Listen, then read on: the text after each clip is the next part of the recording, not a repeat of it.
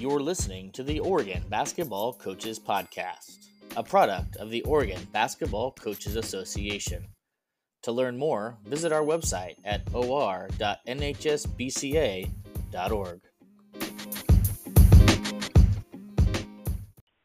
Welcome to the Oregon Basketball Coaches Podcast. I'm Derek Dooman, OBCA Vice President and Boys Basketball Coach at West Albany High School. Today, I'm joined by Joy Lease, Girls Basketball Coach at Mazama High School. Coach, how are you doing today? I'm doing great. How about you? I'm doing well, thank you, and thank you so much for taking the time to chat with us today. Coach, I want to start by giving you... Oh, yes. I want to start by giving you a chance to maybe introduce yourself or tell people that aren't familiar with you a little bit about your basketball journey and how you got into coaching and becoming the head girls basketball coach at Mazama High School. Well, I went to high school in Amity and kind of started getting coaching aspirations then. I had a really good high school coach and really taught me how to study the game and become a better point guard. And then I went on to Linfield and played at Linfield. And then my first year out of college, I became the head girls basketball coach at Willamina High School. I only did that for 1 year. I coached softball there for 2 years and then got married and started a family. Took a little bit of time off. I coached 1 year at North Salem and then got hired at Fanny Am High School in Mill City and was there for 7 or 8 years, I think, 2 years as an assistant, 6 years as the head coach, and then went to California for a year, coached my daughter's club team, and then made it to Mazama from there. Wow, very cool. All over the state, even across the border. Even across the border. Yeah. It's helped me make a lot of good connections, that's for sure. Yeah, no doubt. I'm curious, Mazama is a 4A school. Some of the other, Willamina, I think, is maybe 3A or 2A. I'm kind of curious, what was your experience like at those different schools, and how do those compare to where you're at now? It's even though the size is a little bit different, they're really not. They're pretty much the same. I felt like at the time I didn't really seek out the job at Willamina. The athletic director, who is still the athletic director there, Jerry Bazinski, known pretty much my entire life, and he gave me a call, and so it was kind of okay, and went on from there, and then just kind of everything kind of fell into place. I was pretty fortunate, and the different schools, Willamina, we won 2 games, I think, that first year. There was a bunch of really great kids, just weren't great basketball players. Plus, I was young and inexperienced, and even though I had some great mentors, I feel like I made a lot of mistakes. And then Fanny Am, I got into the same situation where I had fantastic kids and parents, and I had some really great assistant coaches. And the same thing happened at Mazama. So, the experiences really have been fairly similar. Wow, that's great.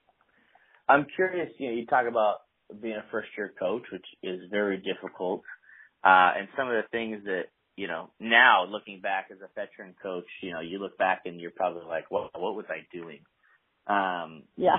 Can you think back at anything, maybe anything in particular, maybe for coaches that are starting their first year, it might be some advice of like things that you thought were going to be great and then really you don't do anymore because you know better? Yeah, I got to keep in mind that kids are people too, and they make mistakes, and, I really, I think, have become a better communicator than I was back then, and I have to keep in mind that each one is an individual and they're not me. And, I may be thinking one thing and they may be thinking something completely different, and that's my responsibility to communicate in a way that gets to them. Yeah, for sure. I think it's spot on, Coach. I want to take a minute to talk about the season that just ended, a bizarre year for many, many reasons. And as you kind of reflect on the past year and the season you had, what are maybe some key takeaways that you take from this past season? I think the biggest thing is that kids are resilient. They've been through a lot, and I know how hard it was on me as an adult. And if I think back to when I was in high school, if I would have lost what those kids have lost, I don't know where I would end up. But they just, in particular, the kids that I deal with, they handled this like champs. And I could just kind of thought, if I can approach this in a positive way, then maybe they're going to approach this in a positive way. And so we really didn't focus on what we lost. We just tried to focus on the 10 games that we got and the time that we got together. So I'm glad it's over. I hope. No. Yeah, right. Exactly. No kidding. No kidding. I'm curious, we all had to make some adjustments or adaptations, for a shortened season, less games, et cetera, et cetera. What were some of those adaptations that you made, and is there anything that you're going to take from this year that maybe you'll continue to do in the future? Well, we got significantly less practice time. That was difficult. We had almost my entire varsity team was playing or participating in a culminating event from season 3. So we got just a couple days of practice before we started playing the league game. And that was difficult. And I hope that we never have to go through that again. As far as doing something that, trying to keep something going, I don't know. I don't know. Everything was so different that, I tried to communicate better with my players and families, and, that's something I think I'll carry over. But as far as the game goes, I'm ready to move forward now. Yeah, a little back to normal, right? Back to normal. Yeah. For sure. Yeah. That's a lot of coaches I've talked to said the same thing, right? That we had to communicate better with families, and we had to be more flexible than ever before. And so hopefully that patience and flexibility stays with us as we move forward. Yeah. Yeah. So you've had a chance to coach some pretty successful teams. In my research, I think you've won a couple different state titles. I'm curious, when you get a team like that, you usually know that you're going to have a team that's going to compete for a state title. Mm-hmm. Do you coach that team any differently than you would a team that maybe isn't going to contend for a state title? And if so, how is that different? My approach really hasn't been different year to year, but the team's response to my approach is what was different. I was lucky to win a state championship with St. E.M. and then one here at Mazama, and then the years surrounding those championships, we were very successful as well, like one game away. My approach those years really, it was really the same, but the difference in all those years was the level of competition we had in practice, which made everybody's game elevate, including myself. So, they challenged me just as much as they challenged each other, which probably changed some things for me and made me, I had to stay on my toes really with those groups of kids. And, was really the difference in my opinion. My approach to them has always been the same. My expectation for every team is the same, even though I may know in the back of my mind that might not be realistic, but that's the only way I know to pull the best out of kids, I guess. Yeah. Yeah, you talked about, the competition obviously amongst players was different. Is there anything you do in particular you feel like that really brings out that competitive edge, whether it's a drill or a situation or an activity that you do that brings out that competition?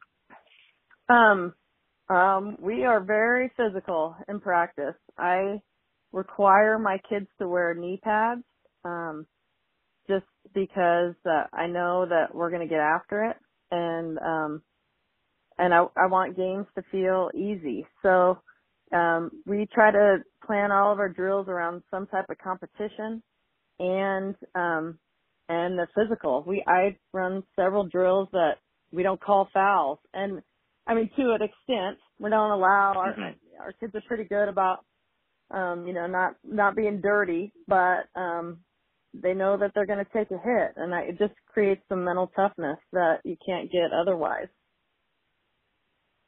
Yeah. So do kids wear knee pads at practice only, or do they wear them in games as well? They wear them in games as well. Yeah. Okay. Cool. I like it. Yeah, and years ago, 23 years ago when I started coaching, the knee pads were different. They held up a lot better than the ones do now. So I try to tell my kids, go to Walmart, buy the cheap ones that last longer for practice. And if you want to look cool in a game, okay, you can buy those $35 ones you can get from Nike, but they won't listen to me. Right. Yeah, well, of course. Yeah, they gotta look good all the time, Coach. They can't just be in the game. That is the truth. And this maybe you just touched on maybe a little bit. I kind of wanted to dig in deeper. You know, you've won a couple state titles. You've won over 300 games as a head coach. I'm curious, what do you attribute to that sustained success at different locations? What do you think is the special sauce that you bring to your team to help them continue to succeed? Well, first, I think, I've been really, really fortunate to take over two programs that were kind of ripe for the picking with good young players that were motivated to learn and bought into our system. So I've been really, really lucky in that regard. But I think as our coaching staff, our focus on fundamentals and we try to keep things simple has really helped our kids. They don't, they go into a game, they don't have to overthink. They can just react. And, I think anybody who has played me for, there's several coaches out there that we've competed for several years. They know what they're going to get when they play our team, and our kids know. So when our kids come into the program, they know what to expect.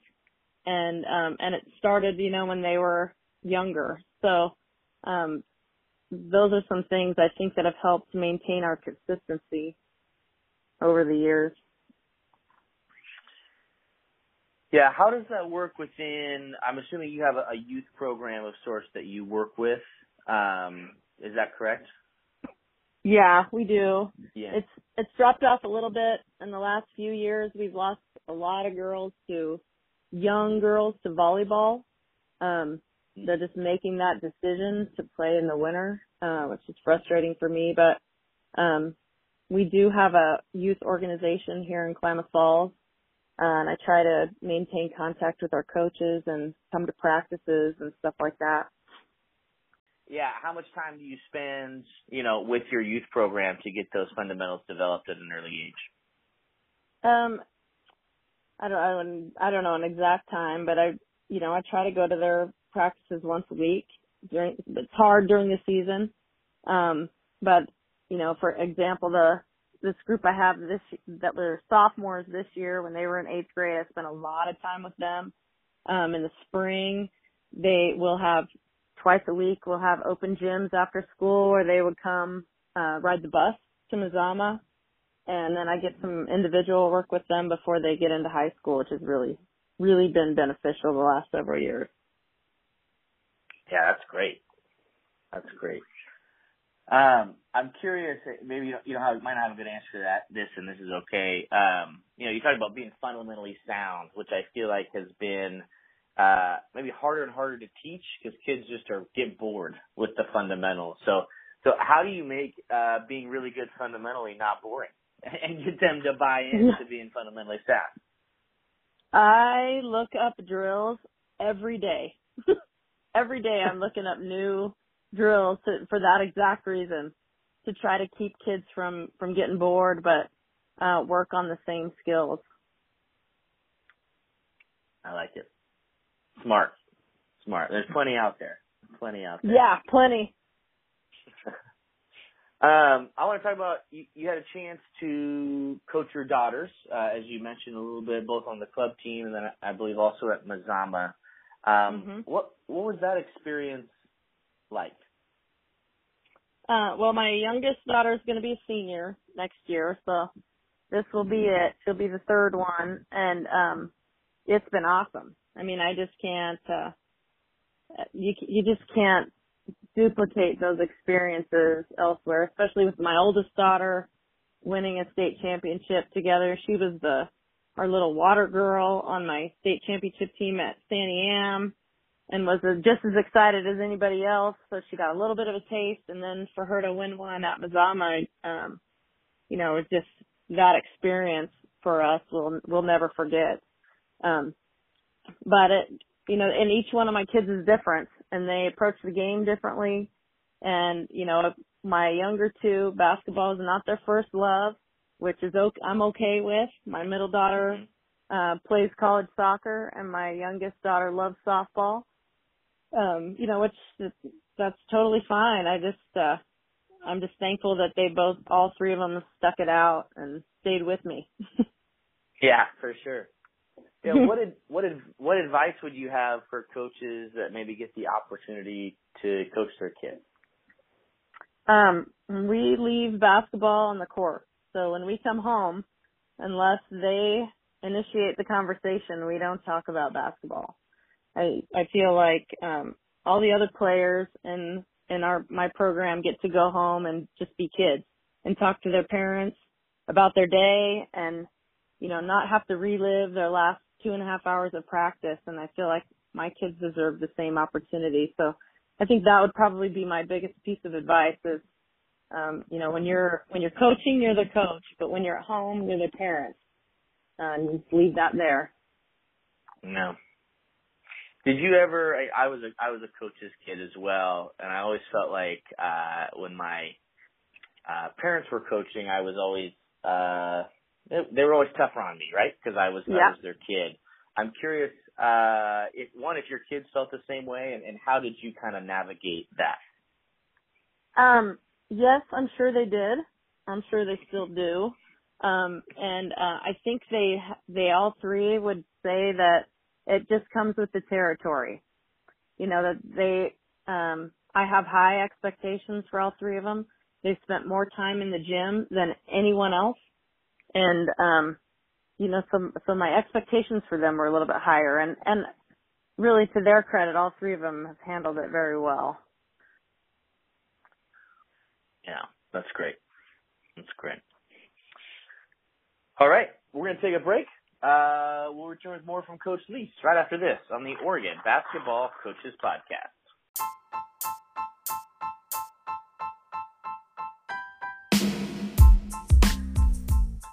Coaches, as you prepare for the upcoming season, don't forget to renew your OBCA membership. Membership includes access to exclusive resources from high school coaches across the country, as well as access to Lucio Sports Technology, the same technology used by NBA franchises. Membership starts at just $15. Don't delay. Renew your OBCA membership today. Welcome back to the Oregon Basketball Coaches Podcast. Derek Duman here with Coach Joy Lease. Coach, if I were to come to a practice, what would I see, hear? What would that look like?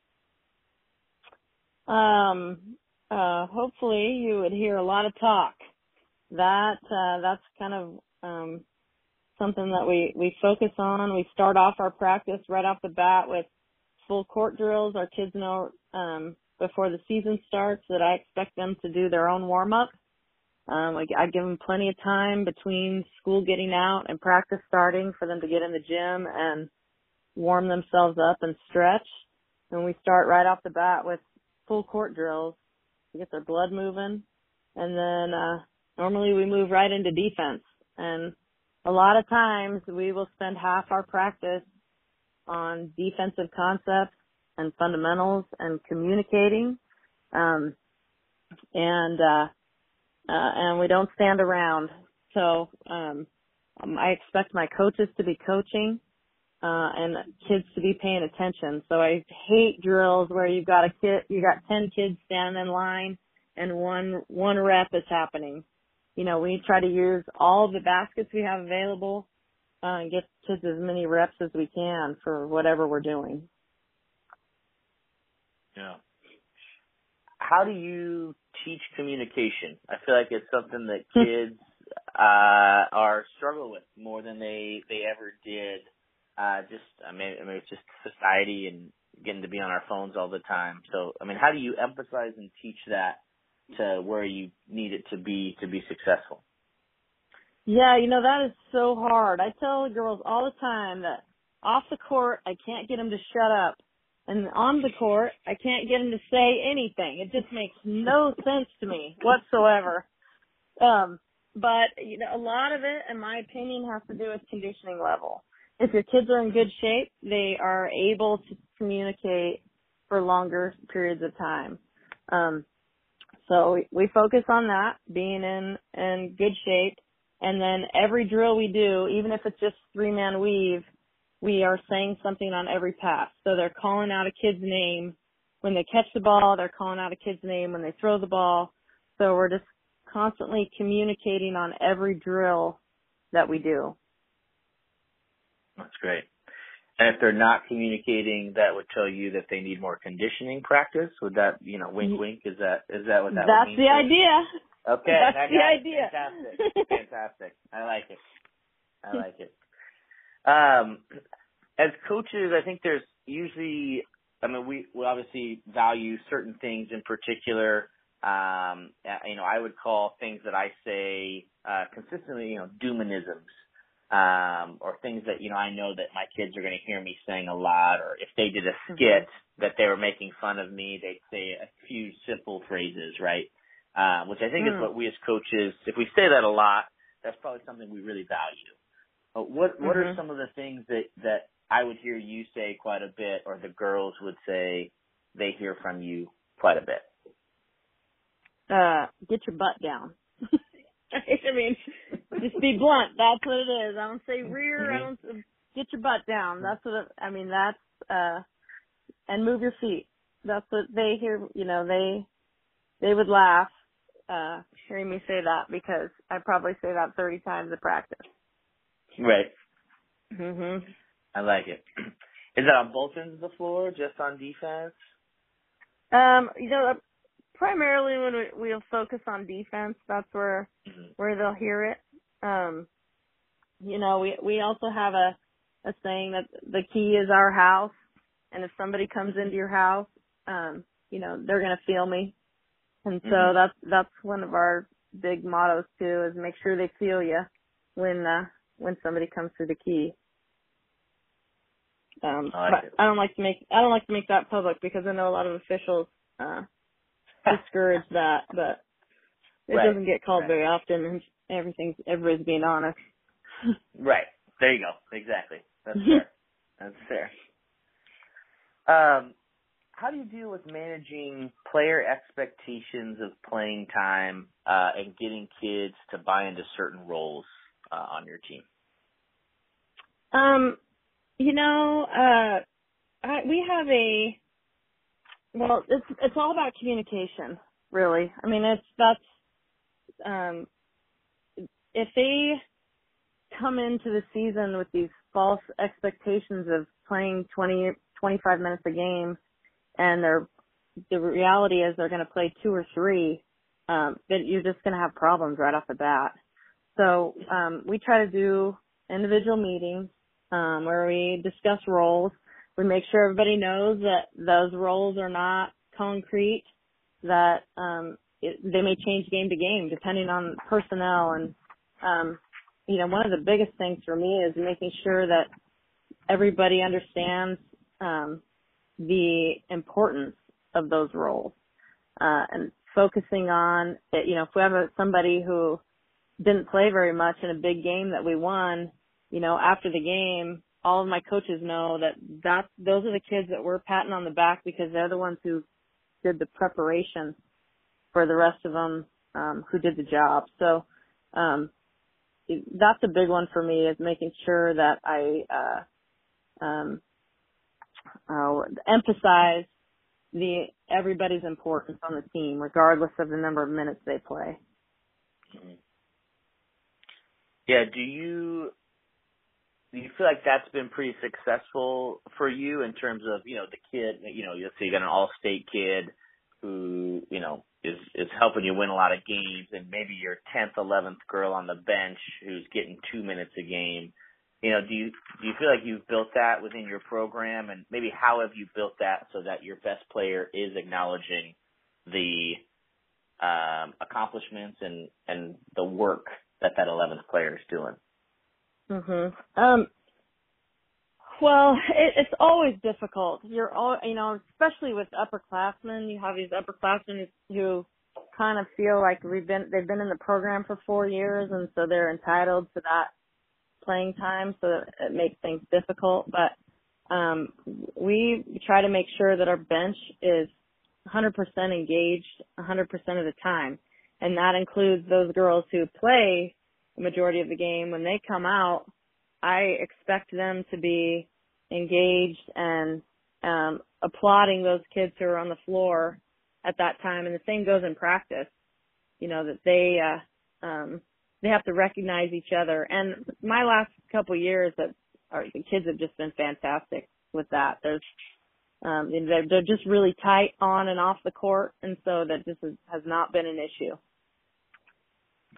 And I'm curious, I guess maybe stereotypically, I think sometimes one of the harder parts of coaching girls athletics is sometimes you don't get that cohesiveness, that you're talking about. Right.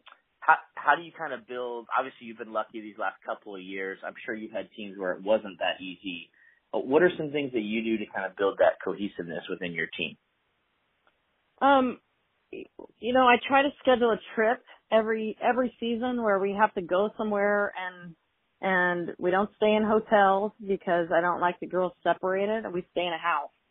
So everybody's together, and I have found, and in summer league I try to do the same thing, so that's where that all starts.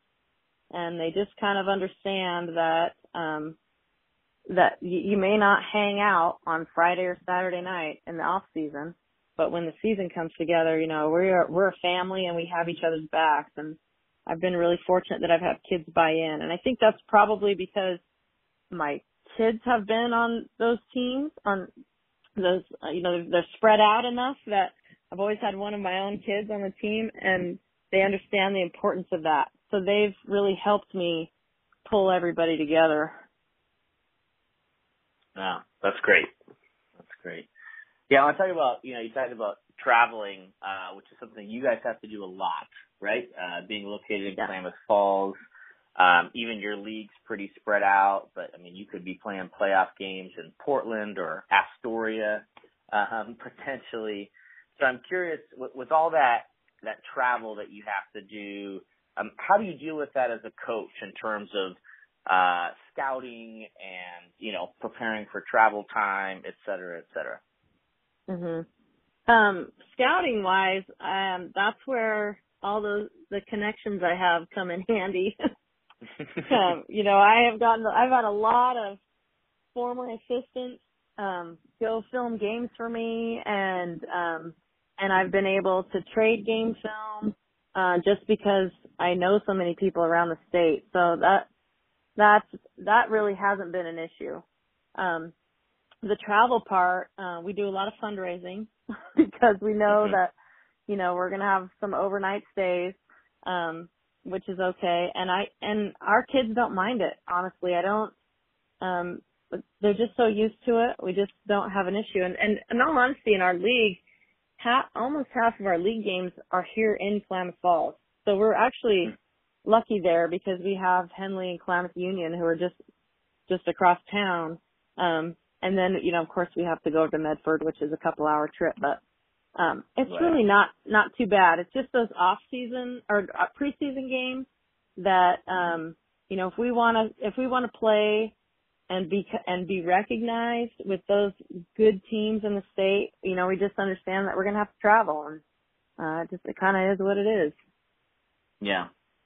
Dan, you mentioned, your kids are kind of used to it at this point. I'm curious, do you do anything on bus trips, in particular that maybe either helps pass the time or team bonding or anything like that, or do you kind of just let kids get on the bus and a couple hours later you hop off and get ready to go?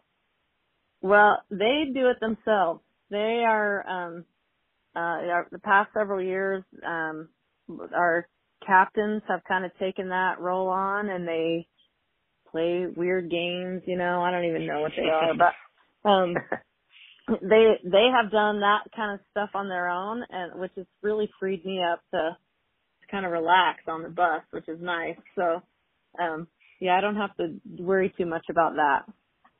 No, that's awesome. Obviously, coach of the 4A school, I know people might not know, but you also coach softball at the school, Mm-hmm. and so you're dealing with multi-sport athletes all the time, which is great. But I'm curious as to how, with sharing so many athletes and kids playing all the different sports, how do you get players to continue to work on their game and develop in the off season? Yeah, that one's hard too. I never ever want one of my players to think that they have to give up another sport in order to play basketball. I'm the biggest proponent there is of a multi-sport athlete. And so I try to do my best to work with our other coaches, especially during summertime. That's really when the conflicts arise. And I've been lucky that it's just kind of known that June is basketball time. And then volleyball picks up toward the end of July. And then softball, just because I work with the head coach so well, we just try to plan around it as best we can so that those kids can do everything they want to do.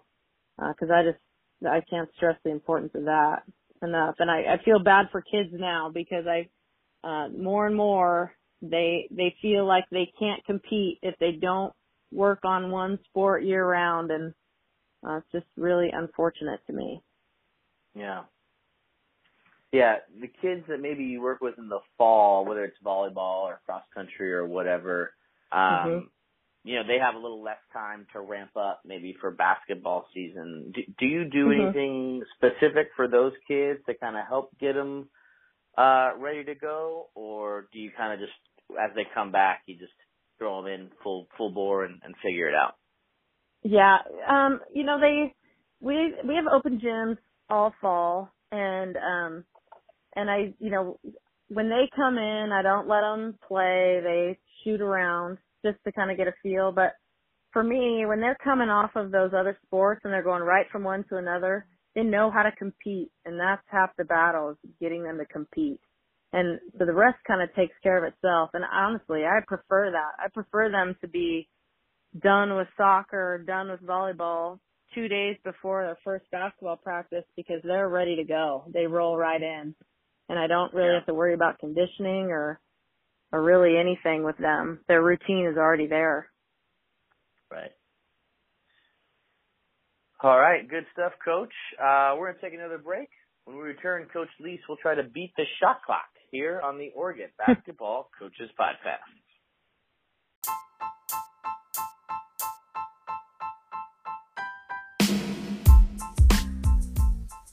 Coaches, save the date. The 2021 OACA OBCA Nike Basketball Coach of the Year Clinic will be held Friday, October 8th at Liberty High School. Also, plan to join us for the second annual OBCA Golf Tournament Saturday, October 9th at the OGA Golf Course in Woodburn. You can find more information at or.nhsbca.org.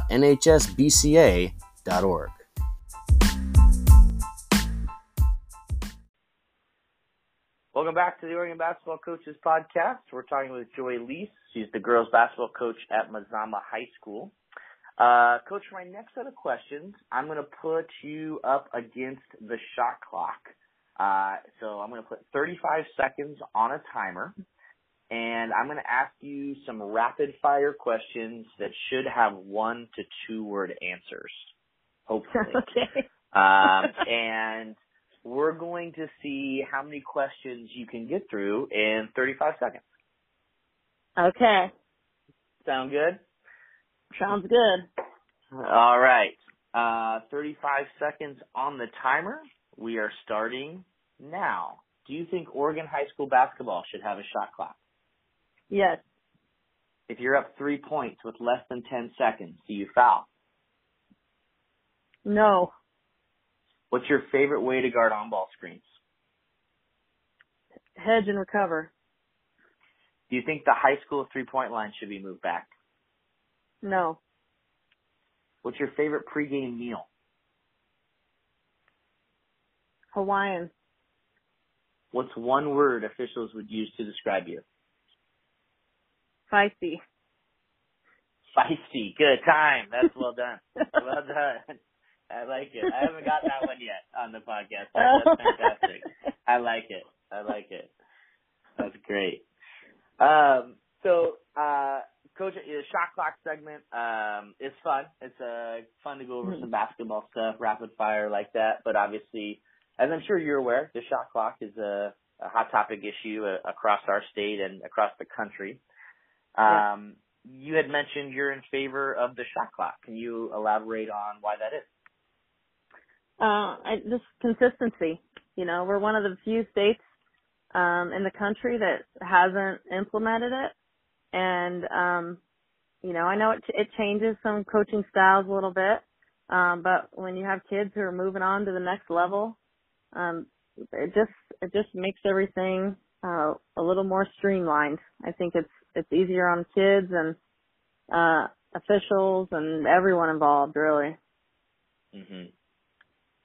Yeah, in that segment, you also mentioned that you would not foul down 3, under 6. Oh, you said down. I thought you said up. Oh, no, I'm sorry. You're right. It is up 3. My apologies. Okay. I flipped that. Up 3. Less than 10 seconds, you said you wouldn't foul. Why not? I'm going to trust our defense. I like it. You know, there may be a situation where somebody's got a really hot shooter, and, you know, that might change my philosophy a little bit, but there's just too many variables when you're putting somebody to the free throw line and they're that close to their own basket. True. Very true. You've had a chance. You coached a lot of basketball. You've been around the state, even in California. I'm curious, what's the strangest thing you've seen in a basketball gym? I had an intoxicated official one time. Oh. Yeah, that was in the summer league game, thankfully. Right. But, yeah, that was quite the experience. Yeah, I would imagine.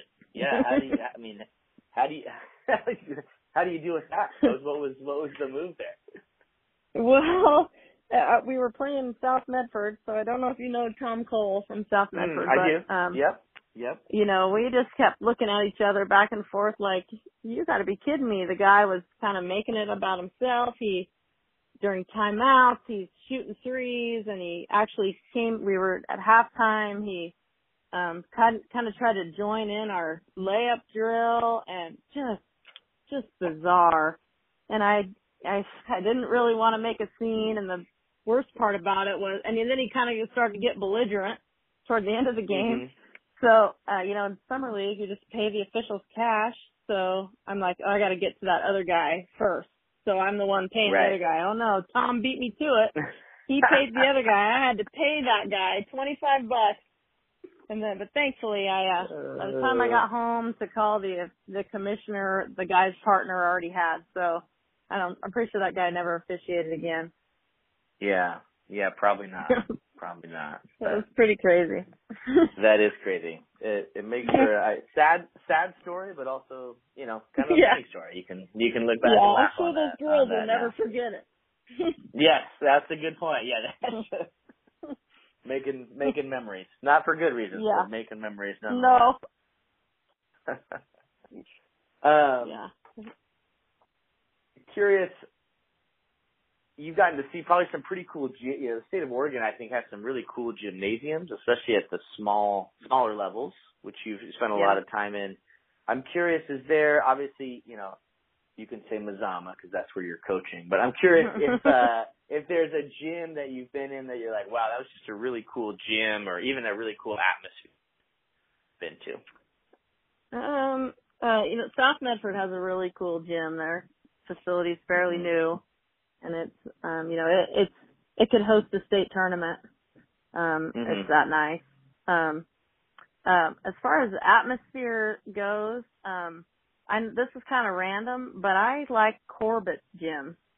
So Corbett has one of those old dome ceilings, and it's kind of, I don't know if it is now, this is years ago, it was dark wood and kind of the sound kind of bounced off the walls. Just a really cool, small school atmosphere. Yeah, I like it. That's awesome.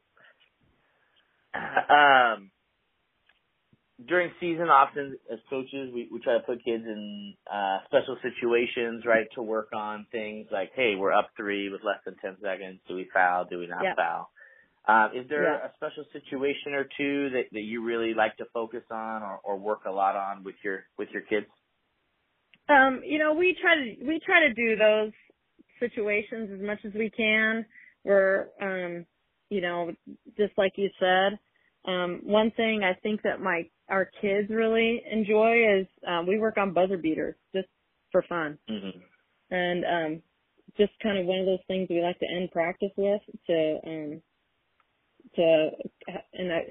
some type of competition. And the last 2 years it's paid off. We made one. So there you go. So, that's something that I don't think many coaches really think about, but it happens a lot. So,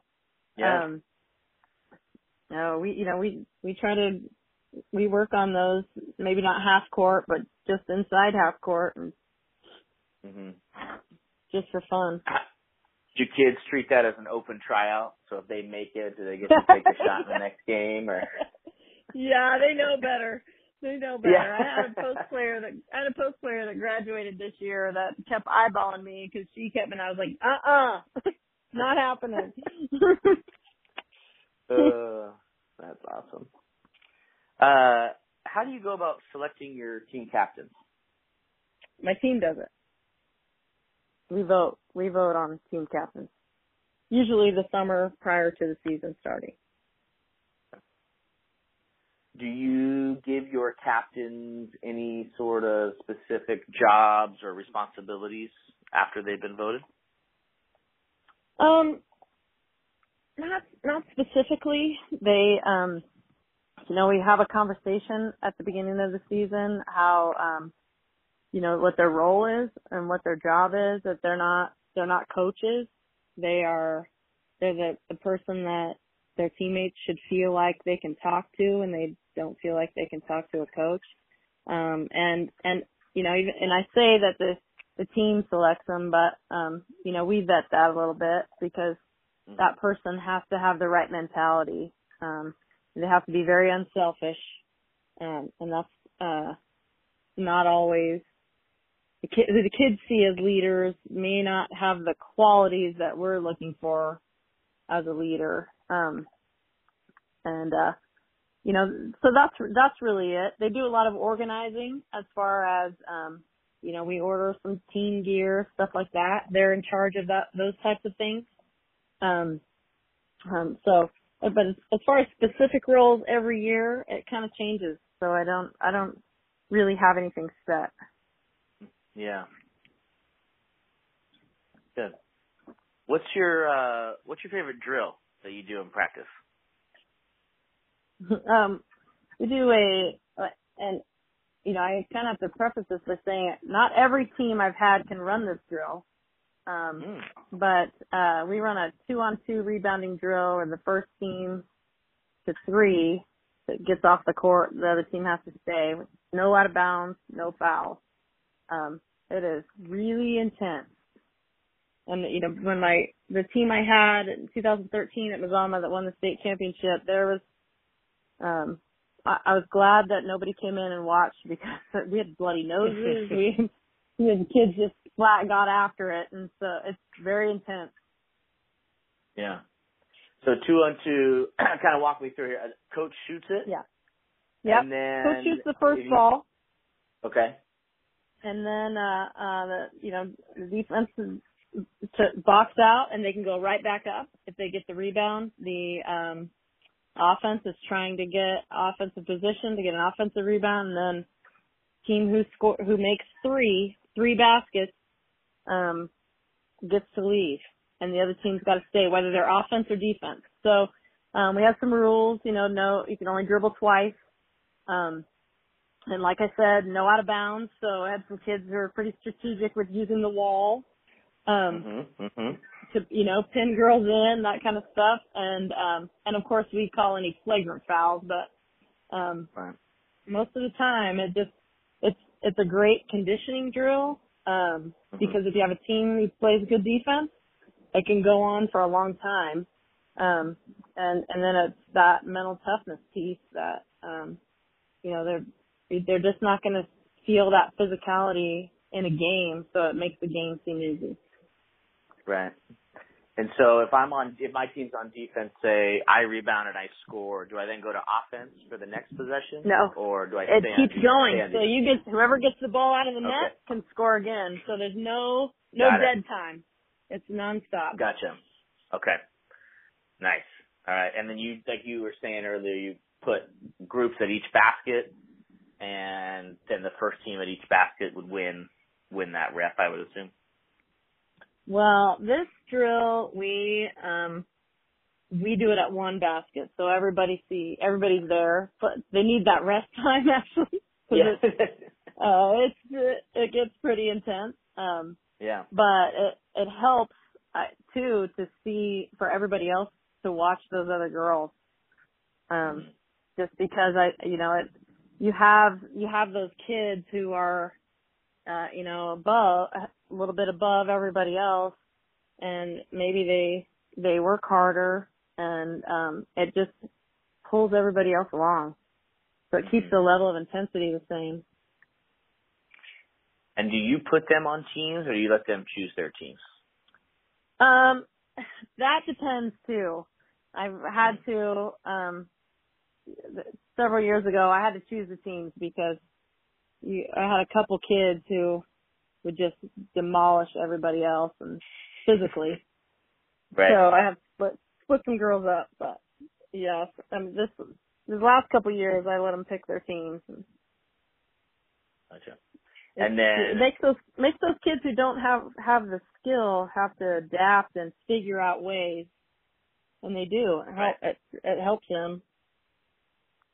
Yeah. Well, and you got to be creative, and like you're saying, you only have 2 dribbles, right? So you can't waste the dribble sitting out there because it's valuable. So yeah. And then after you get 3, does the coach shoot again, or after that third basket, is it just the next team sprints in and you're going live from there? No. It then starts over. Okay.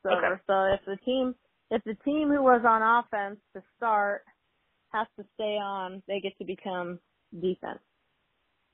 Gotcha. Perfect. Good. All right. Well, coaches, it sounds like if you got that, just have the med kit ready, trainer on site, and that'll be good. And don't tell parents what you're doing. That's right. Yeah, exactly. Yeah. And build some toughness. I think that's good. Always needed. Yeah. So.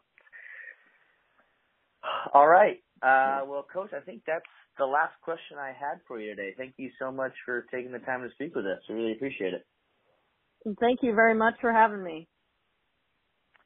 If you have any follow-up questions or want to get a hold of Coach Lease, you can find her contact information in the episode description. We hope you'll join us next time here on the Oregon Basketball Coaches Podcast. Until then, coach 'em up.